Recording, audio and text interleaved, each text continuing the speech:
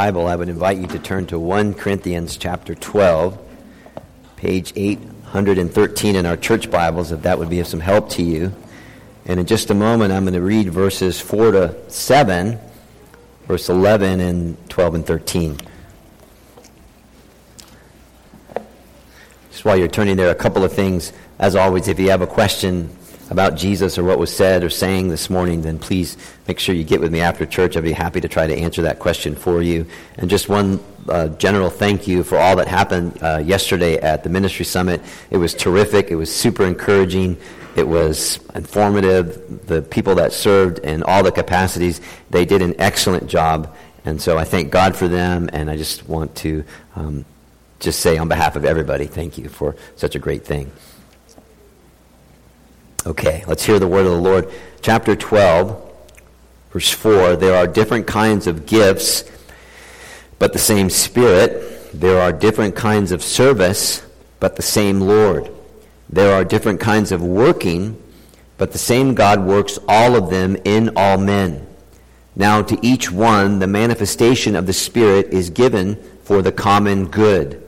Verse 11, all these are the work of one and the same Spirit, and he gives them to each one just as he determines.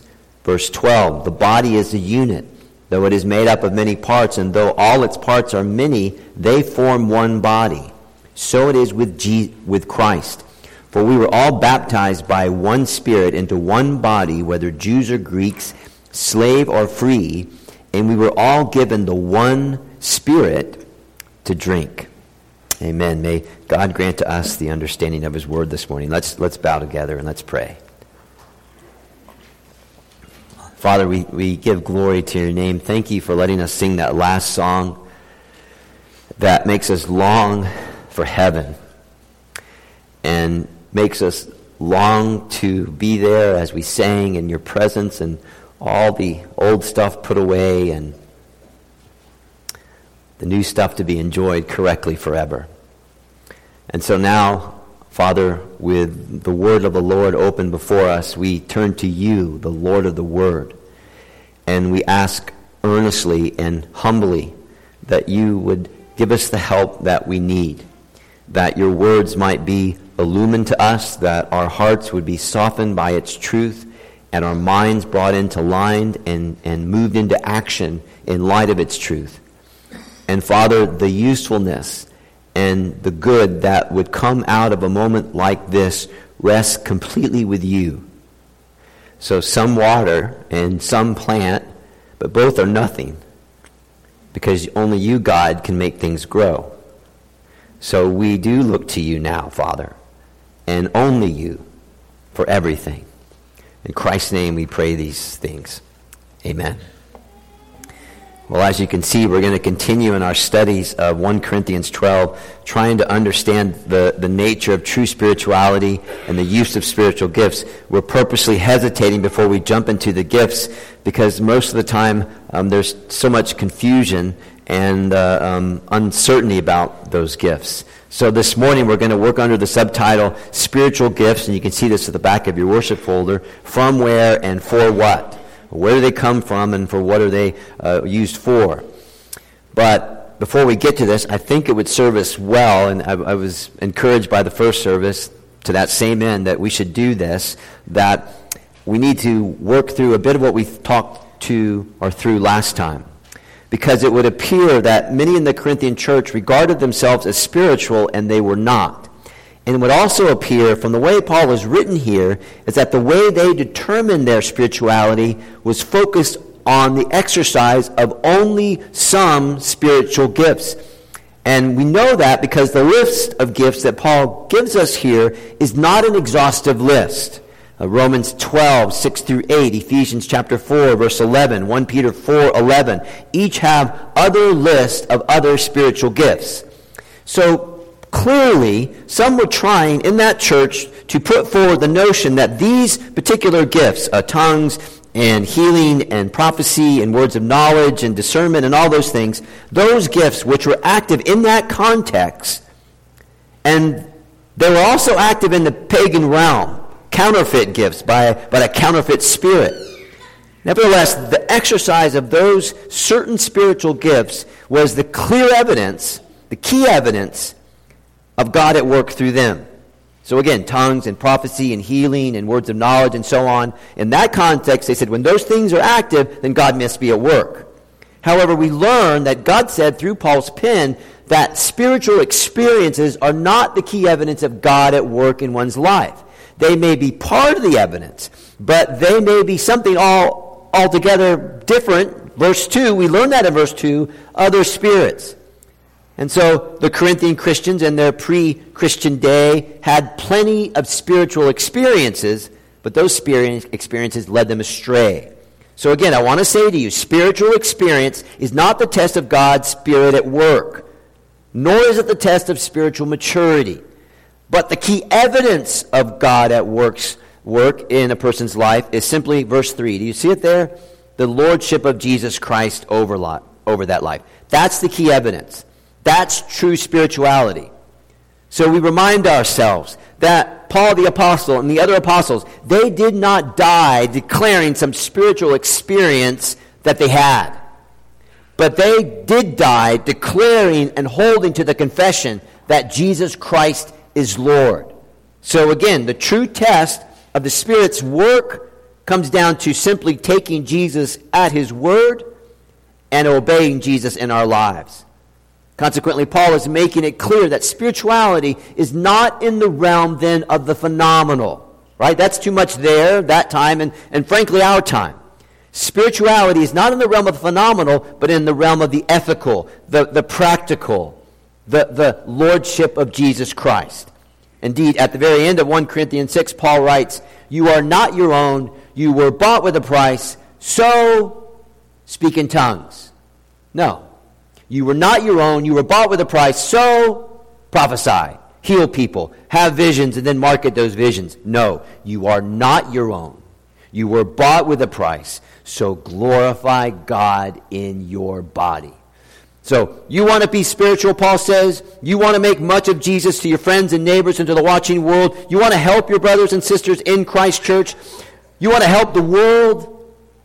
Then the key evidence of your spirituality will not be in the realm of the phenomenal. It will not be in the realm of the extraordinary, but in the ethical, in the practical, the day-to-day life, including Sundays. Because how we frame our Sundays will say a whole lot about us.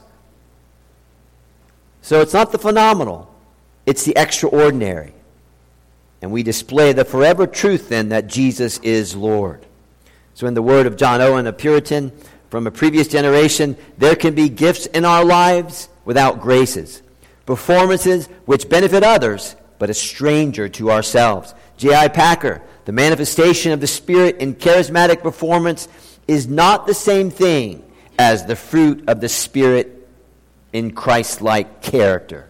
In other words, external expressions in the realm of the phenomenal guarantee no one that they belong to Jesus Christ. Okay? External expressions in the realm of the phenomenal guarantees no one that they belong to Jesus Christ. So we cannot self-authenticate our spirituality or our standing with God by embracing phenomenal spiritual experience. You cannot do that. I think it was last fall when there were people running around town talking about the 4 blood moons, whatever that was.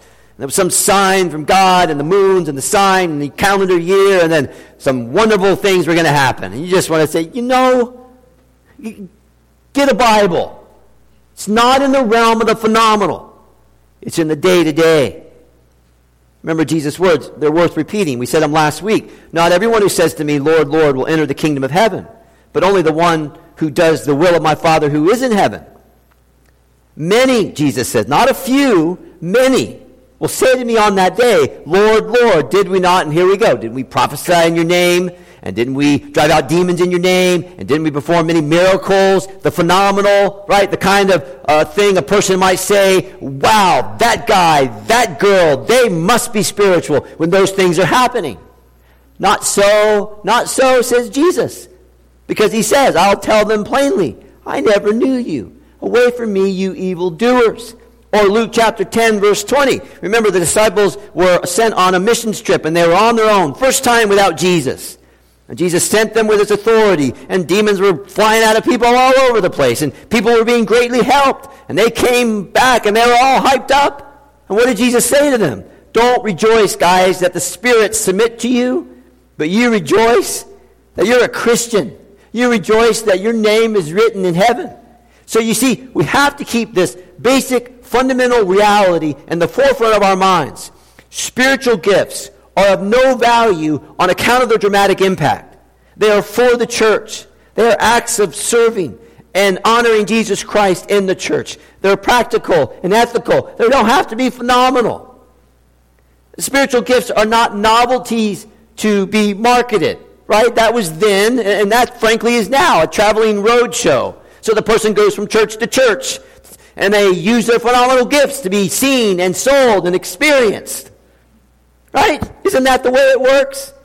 So this guy with that phenomenal spiritual gift, let's get him, and I hope we never say this word in our church, let's get him booked in. What is that? Who do we book in? This is not a talent show. This is not a variety show. This is a worship service. So spiritual gifts are Christ. They belong to Jesus Christ, the head of the church. They are working amongst his people, and they display his preeminence.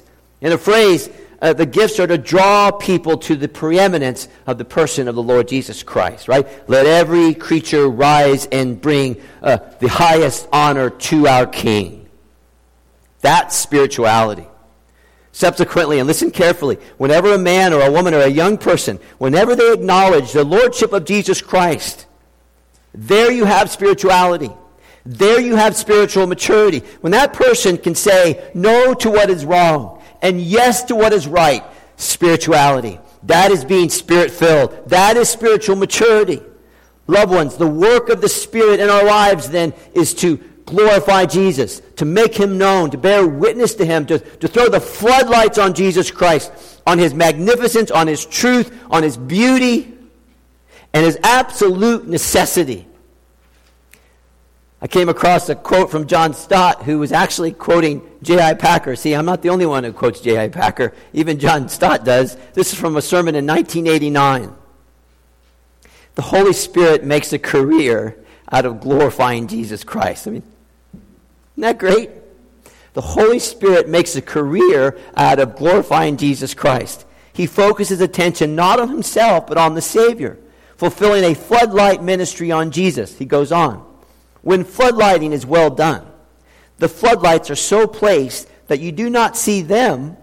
What you're meant to see is just the building on which the floodlights are trained. The intended effect is to make it visible when otherwise it would not be seen for the darkness, and to maximize its dignity by throwing all its details into view so that you can see it properly. This perfectly illustrates the Spirit's new covenant role. He is, so to speak, the hidden floodlight shining on the Savior. Think of it this way. It is as if the Spirit stands behind us, throwing light over our shoulder onto Jesus as we exercise his gifts. The Spirit's message is never, look at me, listen to me, come to me, get to know me, but always look at him and see his glory. Listen to him and hear his word. Go to him and have life. Get to know him and taste his gift of joy and peace. The Holy Spirit is then Christ-centered and self-effacing, right? Christ-centered and self-effacing. So we must never separate the second person of the Trinity from the third person of the Trinity. Because whenever the third person of the Trinity, the Holy Spirit, is separated from the second person of the Trinity, the Lord Jesus Christ, when that happens, then the honor of Christ and the work of Christ and the person of Christ is not known in all its fullness. And true Christian unity then is found only in verse 3. Do you see it there? The Lordship of Jesus Christ. Because we can't say Jesus is Lord by our lives and by our lips. We can't do that without the work of the Holy Spirit. Therefore, whenever the preeminence of Jesus Christ, whenever his preeminence is tended to be knocked down or thrown off, whenever we do not take Jesus at his word, attempting to reduce his preeminence, you may know for certain that the Holy Spirit is being quenched. Now, what are we used to hearing? When the Holy Spirit's being quenched when we're not doing the phenomenal and the dramatic and the goosebump stuff. No, says the Bible. The Holy Spirit is being quenched when the preeminence of Jesus Christ is not being known and seen in the life of the believer and in the life of the church. And when the church of Jesus Christ, the local church, because that's the context here, when the local church understands this, when they understand the nature of spirituality and spiritual gifts, they are on the very knife's edge of God at work in that church. They're on the knife edge of God at work in that church. And it may be a work of God's providence, which we find ourselves in these verses at this place in our history, ready to see what will genuinely happen when we take these words to heart and stick them into our life. In other words, I don't think it's an accident that we're here in these verses. I think it's a mercy, and I think it's God. We have to know this. We can't have a congregation where only a small amount of people are doing a large amount of work. We can't do that. It can't just be the young people, and it can't just be the older people. It has to be all God's people. It has to be. Howard Hendricks, a long time ago, comparing the church to a professional football game where he says, you have 22 men on the field badly in need of rest and 70,000 people in the stands badly in need of exercise. That can't be the church. That can't be the church. Okay, spiritual gifts. Number one, well, who gives them? Well, the first thing I want you to notice is that the gifts are Trinitarian. They come from the Father, and they come from the Son, and they come from the Holy Spirit. Look at your Bible, verse 4. There are different kinds of gift, but the same Spirit. Verse 5, different kinds of service, but the same Lord. Who is Lord? Jesus. Verse 6, different kinds of working, but the same God, God the Father. So Paul is making it very clear that we have the triune God, Father, Son, and Spirit, working in harmony to equip Christ's church in order that, 1 Peter 4:11, God might be praised through Jesus Christ. Now, is there a lesson? There is absolutely a lesson, and this is the lesson. The Father and the Son and the Spirit, equal in authority, equal in power, equal in glory, are revealing their oneness. Each of them, as it were stepping forward and stepping backward at different points of the redemption story, at different points of the great gospel history, letting one having the preeminence so that the work can be accomplished. Think of it this way. The Son, John chapter 12, verse 49. People are going to Jesus. Man, Jesus, there is nobody who teaches like you. There is no one with authority like you. You are really spectacular. And this is what Jesus says. I don't speak on my own authority. The Father sent me, has commanded me what to say and how to say it. In other words, what was Jesus' respond to that? He was saying, it's all God. It's all God. He tells me what to say. And you know what? God's such a control freak in the best way, he even tells me how to say it. That's Jesus, John 12:49. The Father, Matthew 3:17. Jesus is being baptized. And the Father says this is my Son whom I love. With him I am well pleased. Listen to him. It's incredible, right? God doesn't say, listen to him because he's speaking for me. He just says, listen to him. All eyes on the Son now. Then the Holy Spirit, Acts chapter 4, verse 8. Then Peter, filled with the Holy Spirit. What do Spirit-filled people say? Salvation is found in no one else. For there is no other name under heaven given to men by which we must be saved. In other words, the Spirit is saying, Jesus, Jesus, Jesus. Look at Jesus. So you have harmony, you have humility in the Trinity in order that the purposes of God could be made known. What a model for the church today. What a model for the church today. Because typically when it comes to the work of the Holy Spirit, oftentimes many churches will try to untie the work of the gospel and the person of Christ and just be hooked on a feeling or hooked on a vision or hooked on an utterance or having some supernatural, super evangelical superstar that can make people really feel it. That has nothing to do with the gospel. Has nothing to do with, in our place, condemned Christ stood. Nothing then to do with the preeminence of Jesus Christ. So as you think about those things, two of the scriptures which I gave you a moment ago, which listed the other spiritual gifts, if you read Romans 12, you'll discover that the gifts come from the Father. If you look at 1 Corinthians 12 and verse 11, which is why we read it, those works of the one come from the one and same Spirit. In Ephesians 4:11, listen carefully. The gifts of the Spirit are from the risen and ascended Christ. Meaning, if there was never an incarnation, if there was never a crucifixion, if there was never a resurrection, and there was never an ascension, we would never have any spiritual gifts. Tying the gospel and the great gospel hero, Jesus Christ, to all spiritual gifts. Tying the grace of God in the work of Christ, in the power of the Holy Spirit to spiritual gifts. Okay, so spiritual gifts. Who gives them? God the Father, through the work of the Son, by the Holy Spirit. James puts it perfectly, not only in terms of material gifts, but in spiritual gifts. James 1:17, every good and perfect gift is from above, coming down from the Father of heavenly lights, who does not change like shifting shadows. Number one, who gives them? God gives them. Secondly, who gets them? Okay, who gets these spiritual gifts? Well, again, we might be tempted to think that the gifts are reserved for only, the crack group of outstanding Christians. Because after all, that's the way the world typically works, right? The esteemed, the assertive, the bright and the bold and the beautiful. They're set apart. They have award shows, right? And they give them all the gifts because they're so fantastic at what they do. Well, that's fine. I understand that.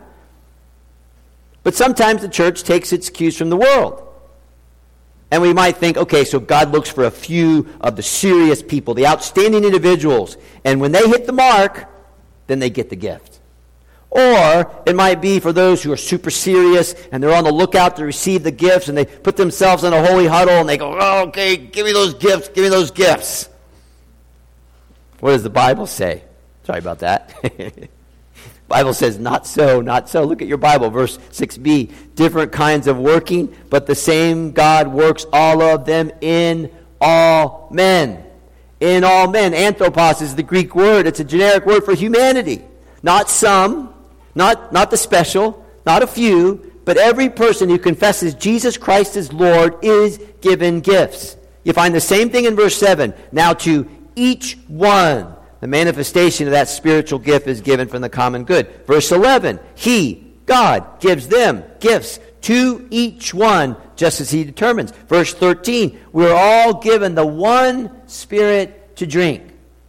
So we need to be very clear again on this basic Christian truth. Every Christian has spiritual gifts. Different kinds of gifts to be sure, but every Christian nonetheless has those gifts. They're not for the privileged few. They're not for the super serious. They are a gift from God for all in the family of God. So think of it this way. When you and I, as parents, when we give gifts to our children at Christmas, we give them to all our children, don't we? I hope we do. And while we probably won't give them all the same gift, because they're different in ages and they're different in stages of their life, everybody's going to get a gift. Because if we care for them and we love them correctly, we will deprive none and give to all our children. It's the exact same way with God the Father. He doesn't look upon us in the way we're tempted to look at others and say, okay, because you've been good, then you're going to get this gift. Or because you've been really good, you're going to get this gift. Or because you've been bad, then you're going to get nothing at all. That's not grace, and that's not God. But God gives to all His true people these gifts. Different, yes, but they come with the same amount of love, and they come from the same giver.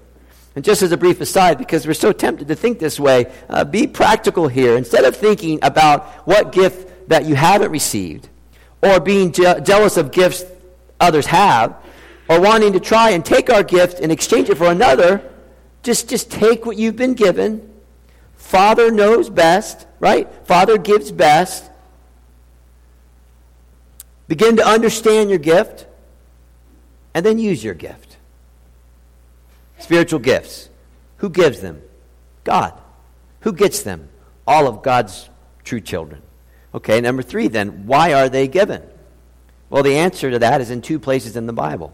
One is 1 Peter 4:10, which says this, each of you should use whatever gift you have received to serve others. Straightforward, isn't it? You've been given a gift by way of God's grace. You use that gift to serve others. And then look at your Bible, verse 7 of chapter 12. Paul writes, "Now to each one the manifestation of the Spirit is given for the common good." Common good. Now that phrase, common good, is one Greek word, sunpheron, meaning coming together to confer a benefit on the whole, or for the advantage of the whole, or to be profitable and useful for the whole, or in other words, everyone. So the gifts are not given for selfish reasons. They are not given only for self-edification. I mean, from time to time you'll hear a pastor say, "Well, I really like to preach. I really like how I feel when I preach." Okay, fine, thank you for telling us that. But that's not why the gift was given. I mean, it's okay, we understand that, but it's not only for your self-edification. The gifts are given for communal edification. So, as you think about this, you get this sense that in Corinth, when these gifts were exercised, they were always used for self-promotion. I mean, I suspect the church services in Corinth were like a talent show. You know, he's got a word of tongue, and he's got prophecy. Oh, yeah, and a kind of one-upmanship. Paul tells them, no, listen, the gifts are given in order that we can contribute to something beyond ourselves in a way that would benefit others and in a way that would be to their advantage. In other words, when we exercise the gifts, we would be missed if we were absent.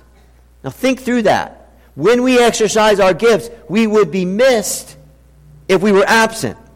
Because God has given us these gifts in a distinctive way. Now hold on to that. At a distinctive point in time, to be distinctly useful in a distinctive group of people to fulfill a distinctive purpose. Now, loved ones, that is how distinctive and unique and special your gift is. Again, He's given us these gifts in a distinctive way, in a distinctive point in time, to be distinctly useful in a distinctive group of people to fulfill a distinctive purpose. Now, as you think about that, it's the children's song, right? There's a work for Jesus none but you can do. Now, do you believe that? There's a work for Jesus that no one in this building right now can do but you. So how many of us are sitting around waiting to be ministered to when the band of the Scripture is to minister? So it's not so much about ministry to us, but more so ministry through us. And loved ones, Jesus was tracking on along those lines when he was asked the question. Remember this? Okay, Jesus, who's the greatest from heaven's perspective? The master or the servant? Okay, we know worldly perspective of the master, of course, we get it. Okay, but from heaven's perspective, where it really matters, well, the servant is. And then Jesus says, I have come to you as one who serves. And then later on in John's Gospel, we learn that Jesus is filled with the Spirit. Okay, what do Spirit-filled people do? Well, one of the things they do is they serve. They serve in Christ's name with Christ's gifts. So the gifts then are not given for selfish reasons, but for their common good. And then when you think about it in relation to the word manifestation, verse 7, the word means come to light, to make clear. So it becomes obvious that our gifts are used not privately, but publicly for the common good. So there is no gift that has been given by God's Spirit to the Christian which has an impact or value only for our personal good. That is absolute foolishness. And if we think that we have one, we better read our Bibles. Common good, not personal good. And as you think about that, then it becomes, frankly, really hard for me to think of a Christian not being tied to and not being active in a local church. I'm going to say that again. It becomes hard for me not to see, then, a Christian not being tied to and active in a local church. Not a parachurch, but they have their thing, and we understand that, and we thank God for that, but there's presidents and vice presidents and employees there. But in the church, you have Christ as the head, and elders as your leaders, and you have servants and members of God's family. Which is why Paul said what he said, chapter 14, verse 12 of 1 Corinthians. Since you're eager to have spiritual gifts, great, try to excel in the gifts that build up the church. And remember, again, he's speaking to a local context. So when we exercise our gifts, not only do we minister to others, but in turn we encourage others to be involved in a ministry which we are using to build up the Church of Jesus Christ. And frankly, that's what I'm doing right now, right? I'm exercising a spiritual gift of preaching, encouraging, or exhorting, right? It's Ephesians 4. God has given me the gift to preach the Scriptures with clarity. Well, right? Well, reasonable clarity. And he's given me that gift to tell it to you. The result of which is that the Spirit of God moves. We ought to be saying, yes, Jesus, I am tracking with you. I will exercise my gift for the common good to be part of God's church-building project. Because Jesus is Lord. And I want to do what Jesus wants me to do. Or if you have the gift of encouragement, and you exercise your gift, and you drop a note or a card, and you give that gift to someone else, and they take it, and they are embraced by it, and they're like loving it, and they say, you know what? I'm going to take what they did to me, and I'm going to pass it along to someone else. And so you write your own note of encouragement to someone else. And all of a sudden, it's like junior high, where people are passing notes all over the place. And they're nice notes, not hard notes. They're beautiful notes. They're not those anonymous notes. They're good notes. And that is spirituality. Opening doors, counting heads, wiping bottoms, pouring coffee. You ready? Spirit-filled work. And don't you think that the Corinthian church need to know that? Because I know they'd be like, well, any yo-yo can open a door. That's easy stuff. Anybody can count people. Anybody can wipe a bottom and wipe noses. Anybody can pour coffee. We want the phenomenal. We want the extraordinary. We want people to take notice of our spirituality. We want them to feel goosebumps. See, that's not God. When we fail to exercise our gift, not only does it affect ourselves, but it affects the wider body of Christ, and it certainly affects the outside community. And when I referred to Ephesians 4 a moment ago, there's this wonderful verse 16, that says this: from Jesus, the whole body, joined and held together by every supporting ligament, grows and builds itself up in love as each part does its work. You hear that? How does the Church of Jesus Christ grow? Well, it's preaching. As each part does its work.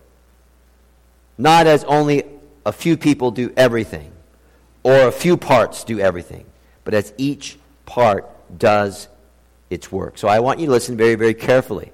In a very real sense, the future of this church is tied up in this phrase, as each part does its work. Our future effectiveness, our development, our growth, our impact as a people of God in this place at this time is grounded in that notion, Ephesians 4:16, as each part does its work.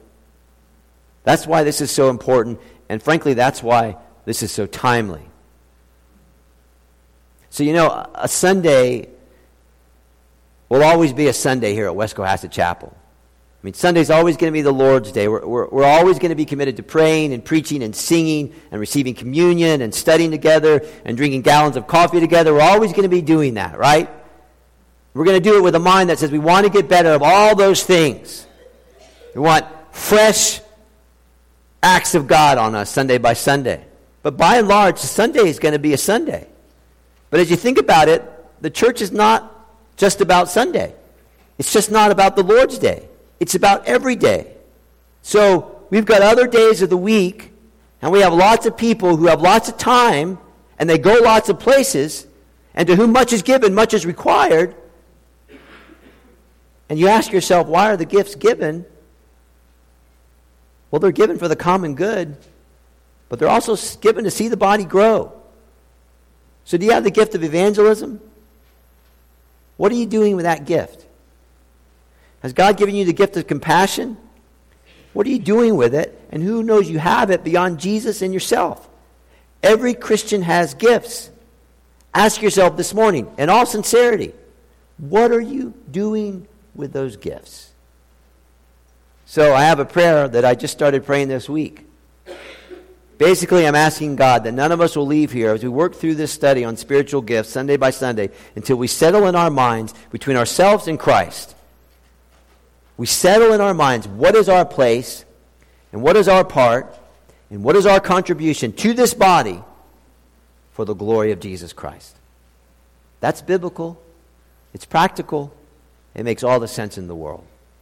Final point. Spiritual gifts, who gives them? God the Father, Son, and Spirit. Who gets them? All true Christians. Why are they given? They're given to serve others for the common good, so that as each part does its work, the body of Jesus Christ is built up. Final question then. What are these gifts? Well, we'll have to save the list there for next time, Lord willing. But this morning we just need to know this. These gifts are diverse. Do you see that phrase in verses 4 and 5 and 6? Different kinds, right? Diversity. A diversity of the charismata, the gift of grace, these gifts. They're free gifts. This is not the same as natural talent. We may have natural talents, and God may choose to baptize those natural talents into usefulness, but this is not that. This gift, then, is given in a diverse way for unique purpose. Different kinds of gifts. Think of it this way. If everyone in the orchestra played the trumpet, the sound would be tremendous, but it would be rather dull after a while. But God is a God of variety and diversity. In the same way, then, God has given different kinds of gifts. Different kinds of gifts. Verse 5, then, different kinds of service. So we might have the same gift, but God may choose to use them differently. Let me think of it this way. The gift of teaching. Some of us may only teach girls. Some of us may only teach boys. Some of us may only teach wee little children. Some of us may only teach small groups. And a few of us may teach congregations. Different kinds of service. So Paul says there are different gifts. There's diversity there. You can't tie the Holy Spirit down. There's diversity. And there is diversity in a way that the gifts are used for different kinds of service. Then the final phrase there is helpful as well, because there are not only different kinds of service, but verse 6, different kinds of workings as well. And the idea is energy with results. Efficacious would be the idea. Which means, and listen carefully, because not only does the Corinthian church need to know this, I think the American church needs to know this. There's a way in which God chooses to work through the gifts that he uses, and the results are God's. So it's only the Spirit of God which produces the result. Change lives, only God can do that. Transform relationships, only God can do that. Increasing congregations, only God can do that. Effective service are all God. God is sovereign in these things. A self-made Christian is a contradiction. A self-made Christian is a contradiction. Think. The conversion which opened the door for the gifts is a grace. The giving of the gift is a grace. The exercise of the gift, a grace. The results achieved, which we long for and we pray for, but still, it's a grace.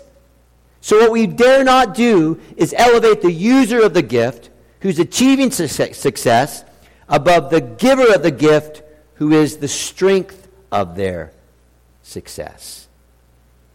You see, that's why the local church is so important. That's probably why the local church in America is having such a struggle, right? In the local church, you have only one superstar. It is the Lord Jesus Christ. The rest of us in Christ are stars, but we're not superstars. The Spirit gives these gifts in all their diversity and all their variety for one exclusive reason: to build the body as the body makes much of Jesus Christ. Therefore, in a church, when those gifts are being exercised, the all-consuming passion is how to get the good news of Jesus into the minds and hearts of those who've never heard Jesus or never heard Jesus correctly. And again, as we exercise our gifts for the common good, serving others, serving the world, as God determines to give the results. Listen carefully, and then I'll be through here. You see, this is why Paul said what he said in 1 Corinthians 2. He said to the Christians there, I resolved to know nothing while I was with you except Jesus Christ and him crucified. Okay, got that, Paul. So what were you like, Paul? Ready? I was weak, I was afraid, and I had the shakes. And I spoke not with wise and persuasive words, but I spoke with the Spirit's power, so that your faith might not rest on man's cleverness, but on God's power. And you see, that's spirituality. That's the way it is. Not puffed up chest, not the phenomenal, but the practical. I only preach Christ. I was so weak when I was there, so that all the glory and all the good would be seen in the person and work of Jesus Christ. Even as I say that now, I look at my little note here. John 12:21. Sir, we wish to see Jesus. That's the way. That's the way. That's spirituality. That's spiritual maturity. Thank you for your attention. Let's pray together. Well, Father, we thank you that when you speak to us through your living word, not only does it correct us and encourages us, but it directs us in the way that we should go. So, Father, as the weeks and months go by in the course of this year, 2016, may we be given the grace to actively serve you using all the gifts joyfully and sincerely with Christ's power. And may we see you do what's best for West Cohasset as you build your church and bring glory to your name and to your Son. Have mercy on us, God, in the coming days and weeks as we unfold and try to understand these gifts and how to use them in a proper way. In Christ's name we pray these things. Amen.